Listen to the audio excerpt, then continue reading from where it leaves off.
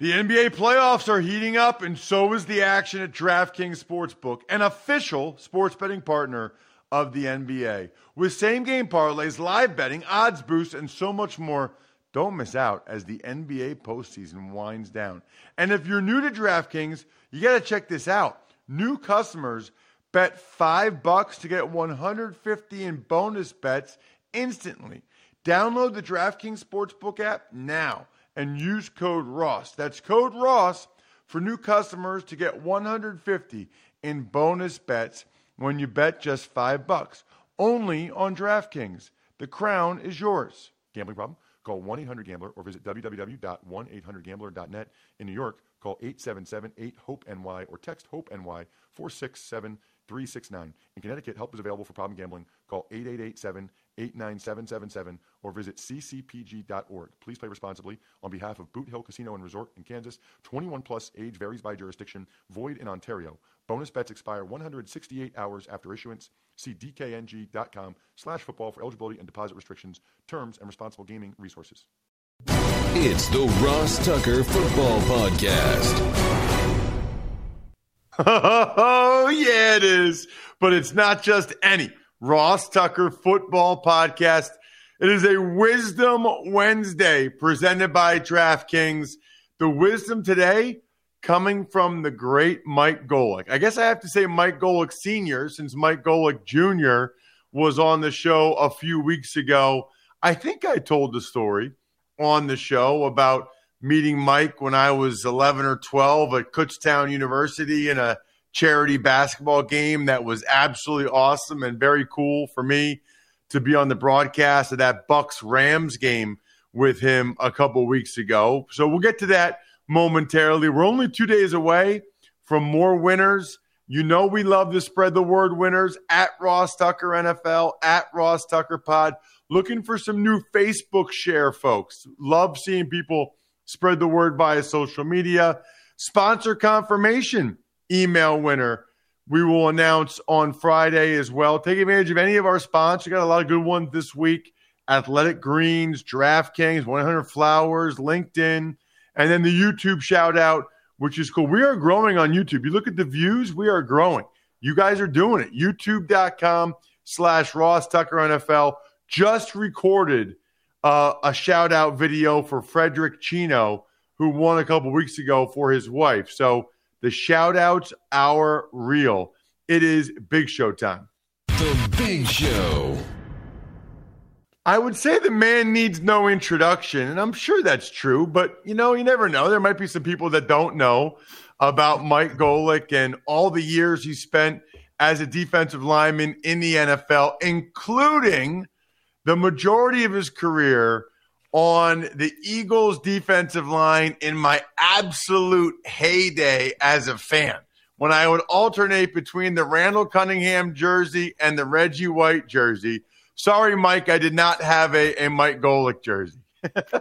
Yeah, you know what? You and millions of other people did not have a Mike Golic jersey. Listen, at times I was just happy to have a Mike Golic jersey. Oh, man. You know what's funny, Mike? I don't know if I ever told the story before.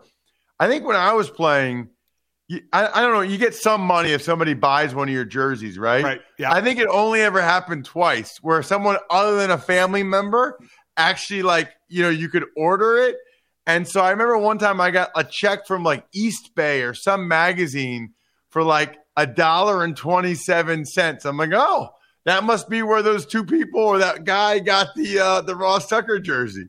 Yeah, you find out where you rank as far as jersey sales are concerned, for sure. Yeah, I didn't want to know the amount. I don't know if I ever, quite honestly, I don't know if I ever got a check for that. My wife would have to tell me, and she'd probably tell me no. But I enjoyed the story when we worked together that you were, well, I think, in fifth grade as a fan of our traveling basketball team and ended up ball boy for us and play a little bit.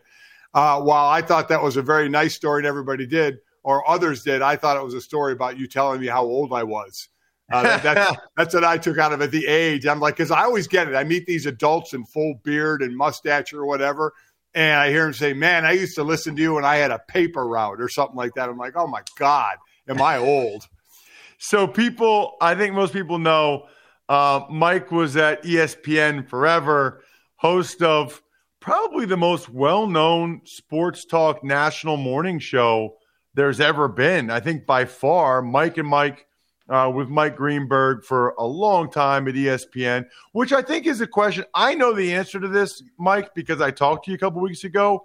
But for people that might be curious, I know you're doing a bunch of different things. Can you fill them in on some of the different things you're doing? Well, I was doing 6 to 10 in the morning with Tony Bruno and then Mike Greenberg and then Trey Wingo and my son for 23, 24 years. And then before that, I was in Arizona doing local radio for a couple of years in the morning while I did some ESPN games. So I had been used to getting up at 4:15 for about a quarter of a century.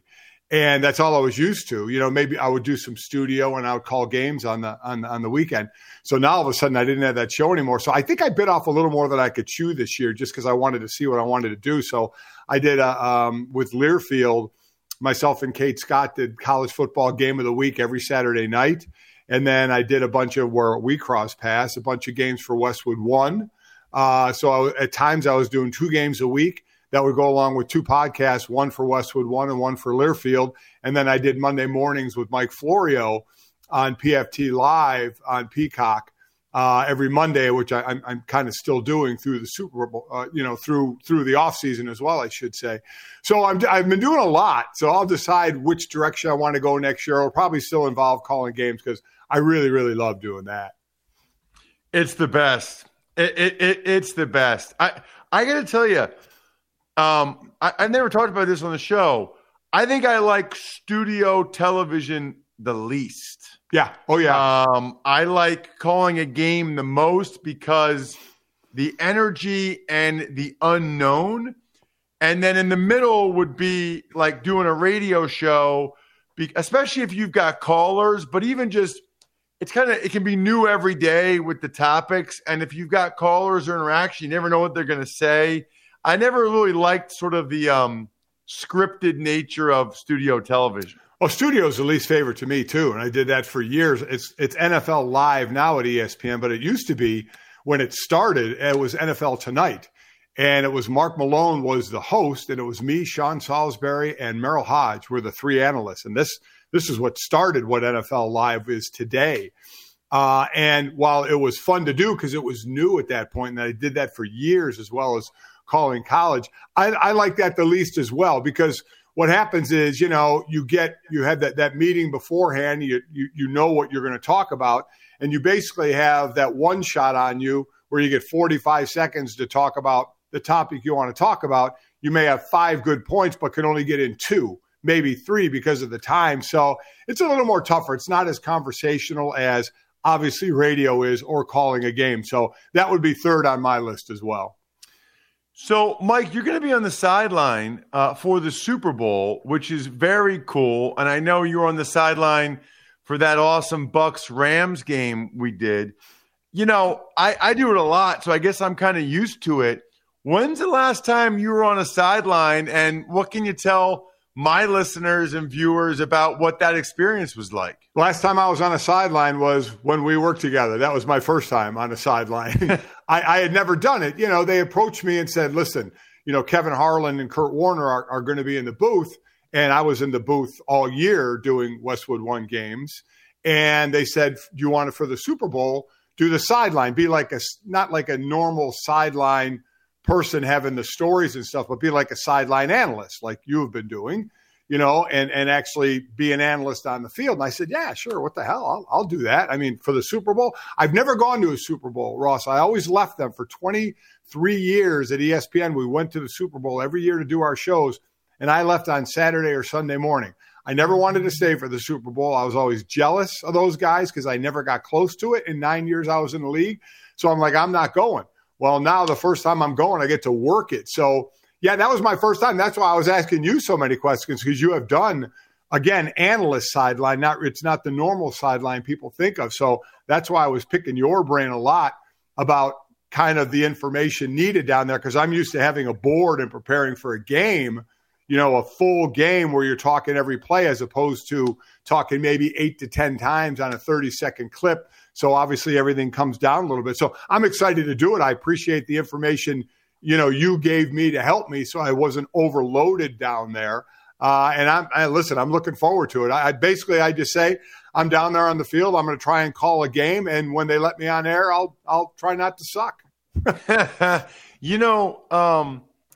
It's funny. My wife could never really understand why I never wanted to go to the Super Bowl. I always wanted my first experience to be playing in it. And so, like everybody does, I sold my Super Bowl tickets every year or whatever. Illegally, because we always had to sign that. Did you have to sign that piece of paper that said you won't sell your tickets? And then the first thing we did was sell them.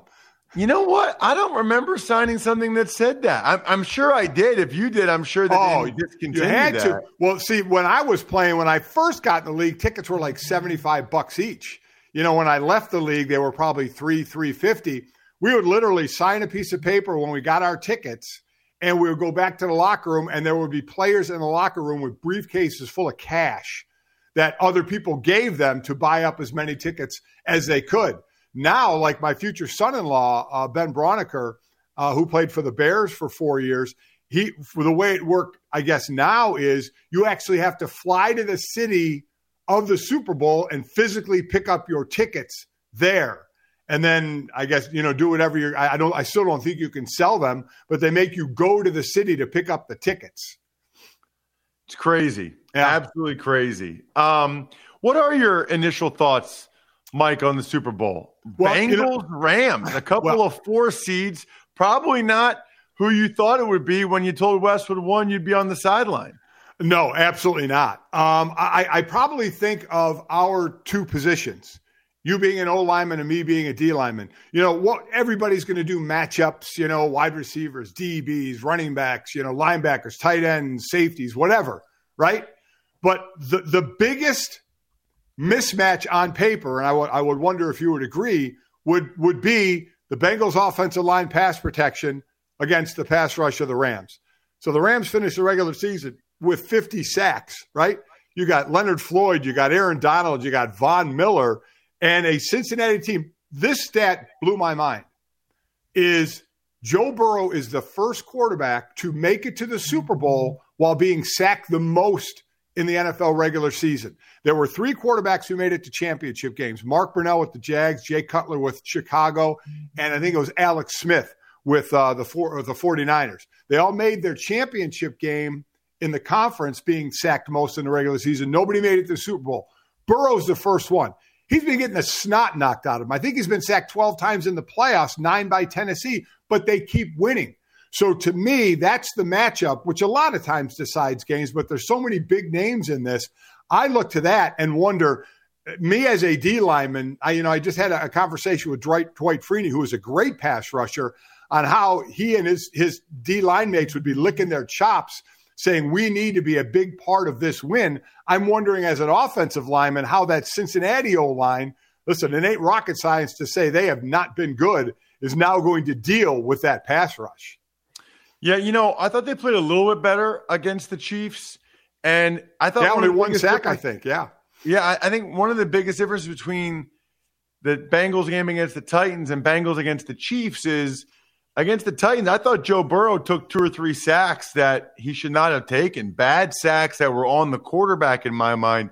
Against the Chiefs, Mike, he actually avoided 2 or 3 that should have been sacks, and somehow Burrow made a miss. So it was almost like a 5 or 6 sack swing between those 2 games that was primarily Burrow. I mean, 2 or 3 he took that he shouldn't have, and then this game against the Chiefs, 2 or 3 he got out of that probably should have been sacks. Yeah, listen, and that's the thing too. How much Burrow has to avoid? He's done a good job, and something you'd rather your quarterback not have to do is say, okay, I need to avoid the rush before I can throw a pass downfield. The one thing that helps them, and I think one of the ways they're able to get around the fact that he's the first after being sacked the most, is they have so many weapons, right? I mean, we all know of Jamar Chase, obviously, but Boyd and Higbee. Higbee was huge in the championship game, mixing out of the backfield. So, and Uzomah, and we'll have to wait and see about him. I know it was an MCL sprain, and you don't know, just like with the Rams, Tyler Higbee, their tight end left the championship game as well. So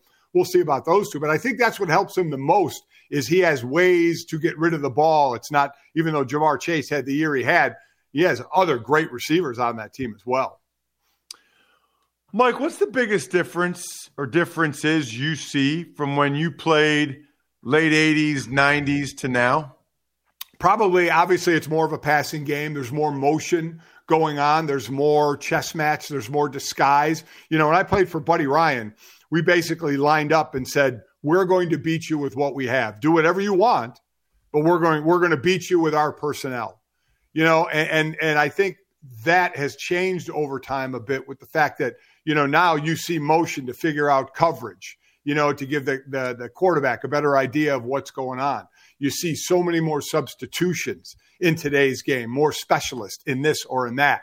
So I think the game has become more of a chess match in the fact of, okay, matching this personnel and that personnel. And then on defense, how well can you disguise something? Can you disguise it? How veteran are you on a defense? I'll take my side of the ball where you've played together, where you'll end up in the right spot at the snap, but taking a chance to be not in the right spot at the snap to not give a quarterback a pre-snap read. So, for everybody understanding, the quarterback gets that pre-snap read, knows it's probably going to change, and then within a second to a second and a half, the quarterback has to assess what the defense actually is after the snap. So how long can you stay in your disguise? Can you fool the quarterback? Are you going to be able to do that? So I think there's a lot more of that in today's game than there was when I played. So 2 more things I want to get to with you, Mike. The 2 biggest topics from yesterday. One is Tom Brady officially retiring. And the one thing I thought about was, your show that you did for so many years. It's kind of strange to have a debate where there is no debate, right? Like, I don't even think there's anybody left that would try to argue that Brady's not the greatest ever. You really almost would have to have the debate between Brady and other guys in other sports. Yeah, listen, there are some that will say, you know how it goes. I have one game. Do I want Brady as my quarterback or somebody else? Last 2 minutes of a game. Do I want Brady as my quarterback or somebody else? That's never going to go away. You're never going to get 100% agreement on that. But there's no doubt about the accomplishments because what people will say is look at the first few Super Bowls that they won. They were more a defensive-led Patriot team than an offensive-led team. But you also look at the fact that how many Hall of Famers did Brady play with? He played with Randy Moss for 1 year, who's obviously that. And then Gronk will be a Hall of Famer. He played with him for a lot of years. So Brady made you a lot better with how smart. Because he was a pocket quarterback, the ability, the mental side of the game of knowing defenses and picking things up is just absolutely off the charts. So I agree with you. The bigger question is compare him to the other greats in the other sports. And where does that fall in line? A lot of people will say Michael Jordan. And I'm one of those. Listen, I've said this for years. I think basketball players are the best athletes in the world. And they have to do the most on the court, right? A pitcher can only pitch. A pitcher doesn't field or bat. A quarterbacks, he doesn't play defense or special teams. A basketball player has to play offense, defense, everything. They're on the court the most, and I think they can have the most to dictate the outcome of the game. So that's why I lean to basketball a little more. But I'm doing right now what people are going to be doing on their talk shows because I agree with you. I think the argument is more of Brady and other greats from other sports. Last thing, Mike, kind of a bombshell yesterday. I know he's making some media appearances while we're recording this morning. Brian Flores, most recently let go as the Dolphins head coach. He's had a bunch of interviews. He's filed a pretty notable lawsuit against the NFL over hiring practices and, Stephen Ross reportedly offering him money to lose games. I'm going to give you a blank slate on this one, Mike. What was just your reaction to that news? Well, my reaction is nothing has changed. I mean, I know they have the Rooney Rule, which, was put in to try and help minorities get hired, but it's a joke. I mean, it's a joke. There's no mandate, and they can't mandate. So this is not a Roger Goodell league issue. This is ownership issue. Over the last 100 years, I think there's been 115 petitioned owners or partial owners, and they've basically been all white. So the owners hire the coaches. So anybody that says the league should step in, the league can't step in. The league can make their rule, and as long as a team follows their rule of interviewing a minority, they satisfy the Rooney Rule, and they can hire whoever they want. So this isn't going to change until we can sit here and say the attitude of the old white owner. But is it going to? Are they going to change, or is it going to be? We have to wait until they're gone and somebody younger in the family takes over, or somebody new, like the Broncos, are going to be for sale. Who owns that team? This is on the owners. It's embarrassing. You know, you look at. I think it was since the 60s. There have been 15 or a number of white coaches that got third chances. A black coach has never got a third chance. We keep seeing the retreads. A black coach doesn't get another opportunity. That's on those that are hiring. So I've read more than a few that the lawsuit may not have a lot of legs. I wish it would, because as long as teams are following the Rooney Rule, then they're not going to get in trouble, right? Because we've interviewed a minority, but we decided to hire this white coach over here. So I don't know what the answer is. Well, I do know what the answer is. Is these old white owners, need to get the hell out of the way or change their attitude. And do we really think these old white owners who are owning billion-dollar businesses, the Broncos are going to sell for $4 billion? Do we think all of a sudden they're going to change their attitude and hire somebody that doesn't look like them or doesn't talk like them? I mean, Shad Khan talked about when he was trying to buy the Rams, he was told, oh man, you're not going to get approved. You're not white. And he ended up owning Jacksonville. And his line was the NFL is on the forefront. Well, an owner's going to say that. There's no chance they're on the forefront. They're so behind. What, in 2011, there were 8 African-American head coaches, minority head coaches. Now there's 1. You're going in the wrong direction. And it's not going to change until those owners either change their attitude or change in the fact that they're not owning that, their family is, or somebody else is owning it, to make those decisions. And let me tell you what, as far as now, Hugh Jackson has come out and said when he was in Cleveland, he and management were offered bonuses if they lost it. He said he has the proof to prove every word of it. Let me tell you what, that is something that the league and Roger Goodell can be part of. If that in fact is true, Ross, that you are talking about the integrity of the game. We hear fans say it all the time. I know way too many Jet fans who say, oh, let's lose at the end so we get a better pick. That's fine if you're a fan and have no skin in the outcome. If you're an owner offering your management team or your coach more money to lose a game, let me tell you what, the hammer has to drop so hard on them. So, and I don't know whether take their ownership away, whatever, you are getting to the integrity of the game to pay your people you've hired to lose. And as I'm sure you've said this, players don't get into that crap. They want to play to win, and coaches do as well. But I mean, just the thought that what's to say an owner can't say, if you don't start losing some games, you're fired, that your job's on the line. That, man, the hammer has got to drop hard. So that, I'll say quickly, that is something the league can jump in on. As far as the Rooney Rule, it's embarrassing. And it's all on the owners. They're the ones that have to look in the mirror, and they've been looking in the mirror for years. And you know what they've been seeing? They've been seeing their color. Check him out on social media so that you know everything Mike is up to. It's at Golic on Twitter. It's a great way to know he's doing Super Bowl, the other stuff he's doing. Mike, really appreciate what you were like 30 years ago at Kutztown University. Really appreciate the beer 10 days ago. And thank you so much for coming on the show. You got it, Ross. I'll see you, man. There he is, Mike Golic. Awesome, awesome stuff. I got a lot to say. By the way, it was really cool to hear how many of you said that Mike is, one of your favorite guys along with me. I look at that as an honor for sure. Speaking of honor, we are fortunate to be able to get gifts for our significant others for Valentine's Day. And right now, 1-800-Flowers has an amazing offer for my listeners. Get the 18-stem Enchanted Rose Medley for $39.99 or upgrade to 24 red roses for $10 more. This is an unbelievable offer from 1-800-Flowers. Look, no matter what else you might be thinking for whoever for Valentine's Day, they always still want flowers. There's just something about it. To order the 18-stem Enchanted Rose Medley for $39.99 or upgrade to 24 red roses for $10 more, go to 1-800-Flowers.com, click the radio icon, and enter code Ross. That's 1-800-Flowers.com, code Ross. Hurry, this offer expires Friday. Tux Takes. Hey, good morning, Ross. You and Mike touched on it, but any other thoughts from the bombshell of a lawsuit filed by Brian Flores yesterday?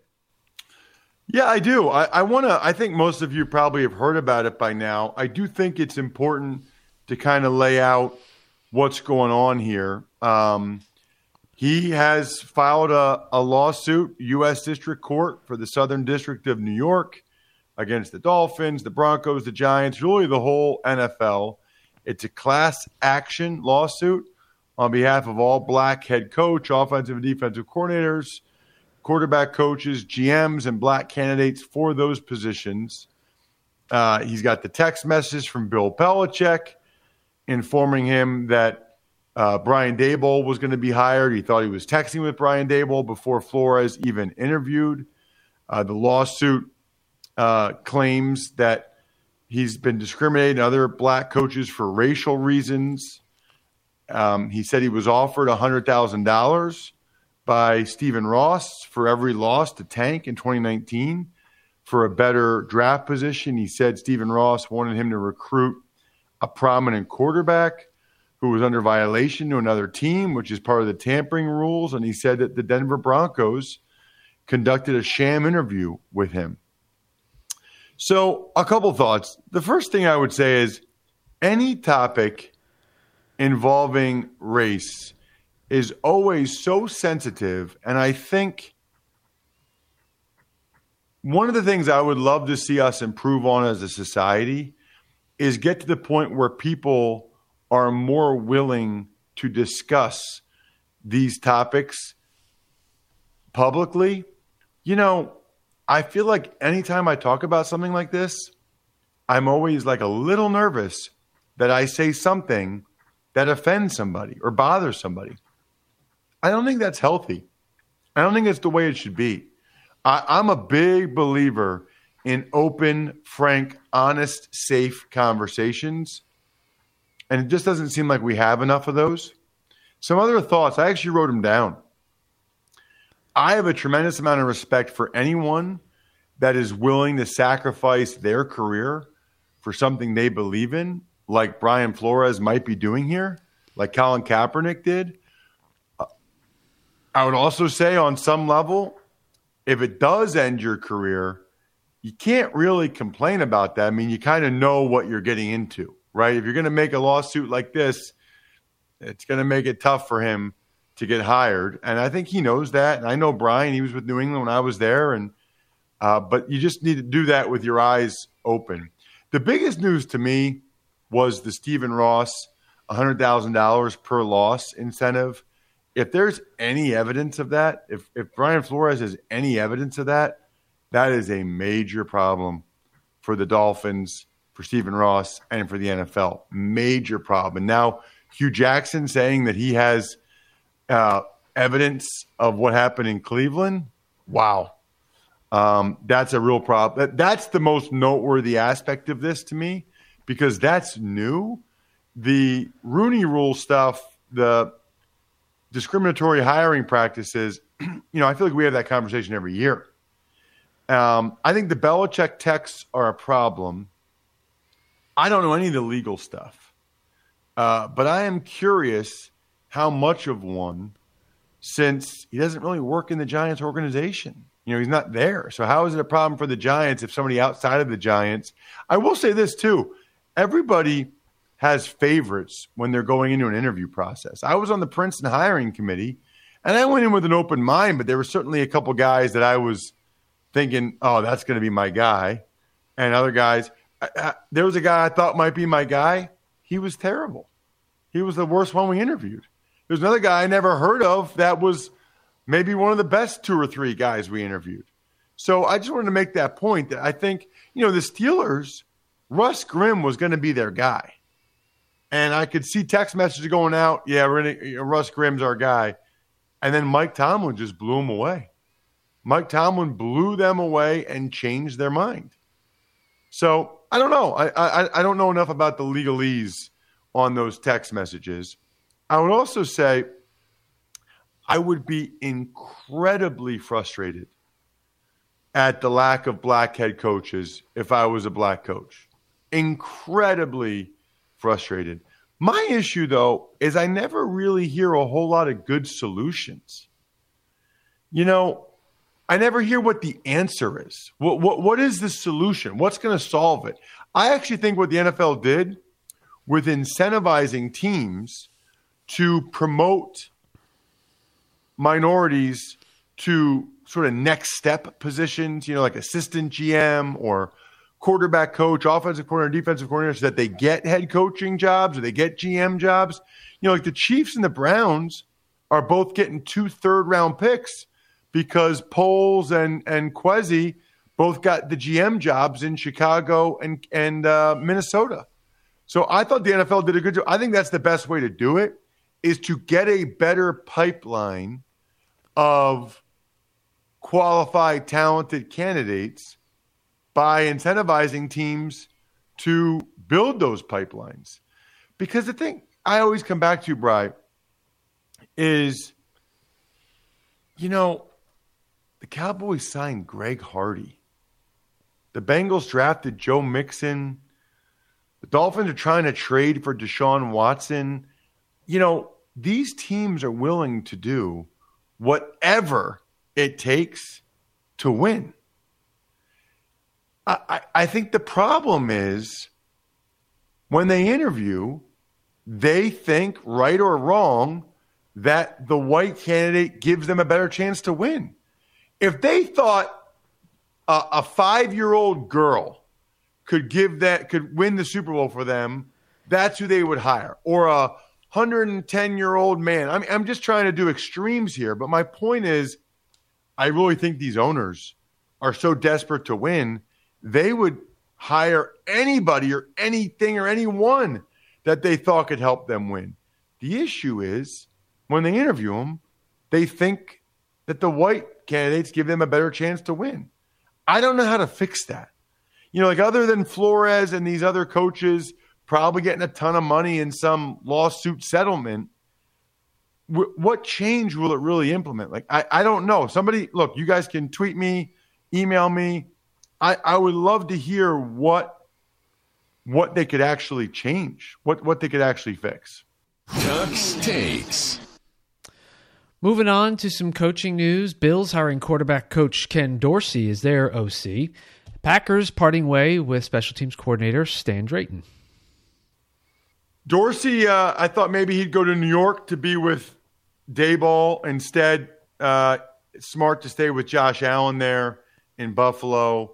As for Stan Drayton, I mean, the Packers special teams are so dreadful. They had no other choice.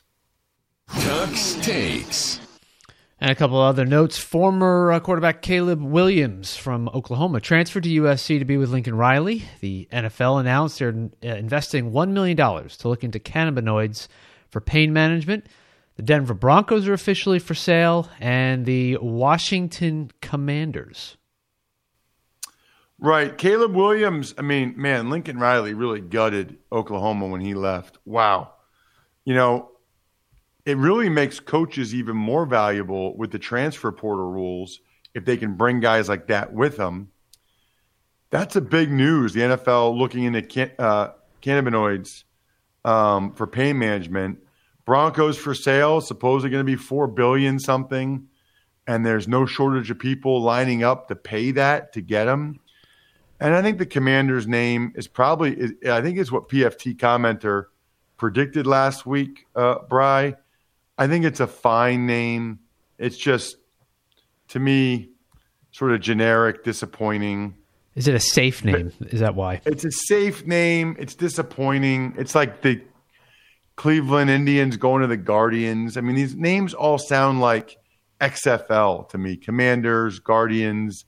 I don't know. I really wanted Warthogs, Red Hogs, would have taken groundhogs. I don't know. I really wanted the Hogs.